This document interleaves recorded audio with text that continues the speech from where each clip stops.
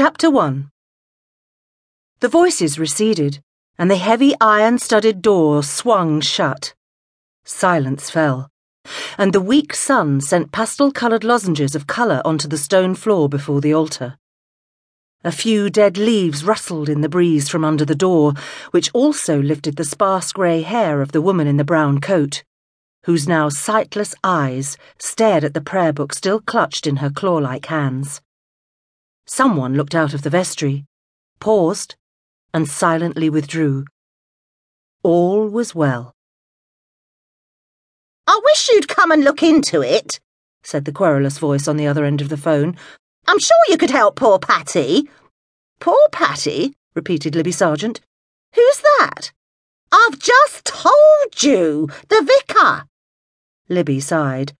"Look, Alice, I'm not a private detective, you know." "But you've been involved in all those murders, and the police are stumped, or else they really don't think there's anything fishy about it." "They could be right," said Libby. "After all, didn't you say this was an old lady? Couldn't she have had a heart attack or something?" "Oh, they looked into all that." The voice that was Alice sounded impatient. "There was a autopsy, post-mortem. Yes, there would be in a case of sudden death."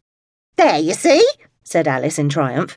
"You know all about it. Why won't you come?" "Because I'm not a detective, I've already said, and I don't know any of the people, so I can't go round asking questions." "Oh, but I told Patty you would," wailed Alice. "What can I say now?" Libby sighed again. "Exactly what I've just told you." "What about your friend, the psychic one? Would she come?" "Even less likely," said Libby.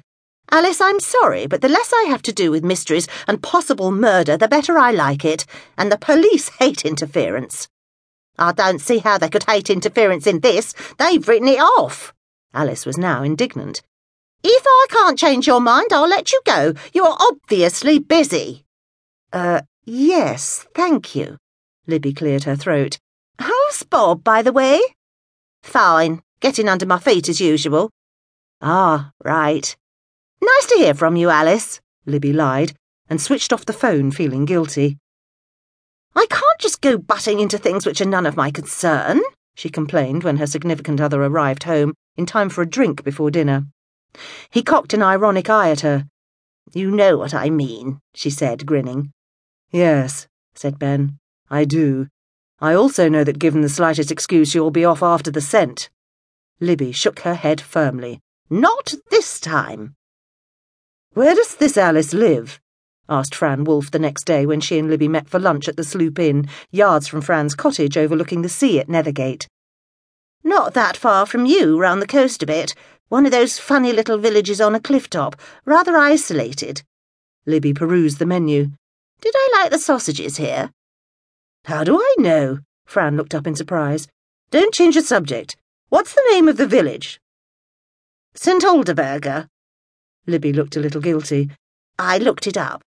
"You surprise me. Why in particular?"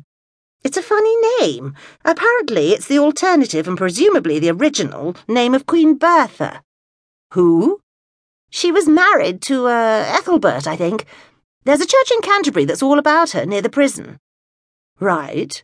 So, why else did you look it up?" "Just to see if there was anything about the murder on the net." "But you said it probably wasn't a murder." Fran was looking suspicious. "It didn't hurt to have a look, and there was something, but although the police called it unexplained, it doesn't seem to have been followed up." "And why does this Alice want you to look into it? Who is she, by the way?" "A friend from years ago when I was still living the other side of Canterbury.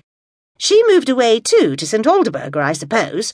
But we've been in the local papers, haven't we? She tracked me down because there's a whole lot of suspicion and gossip been stirred up, mostly against the vicar, I think." "Poor man," Fran grinned. "Always a target."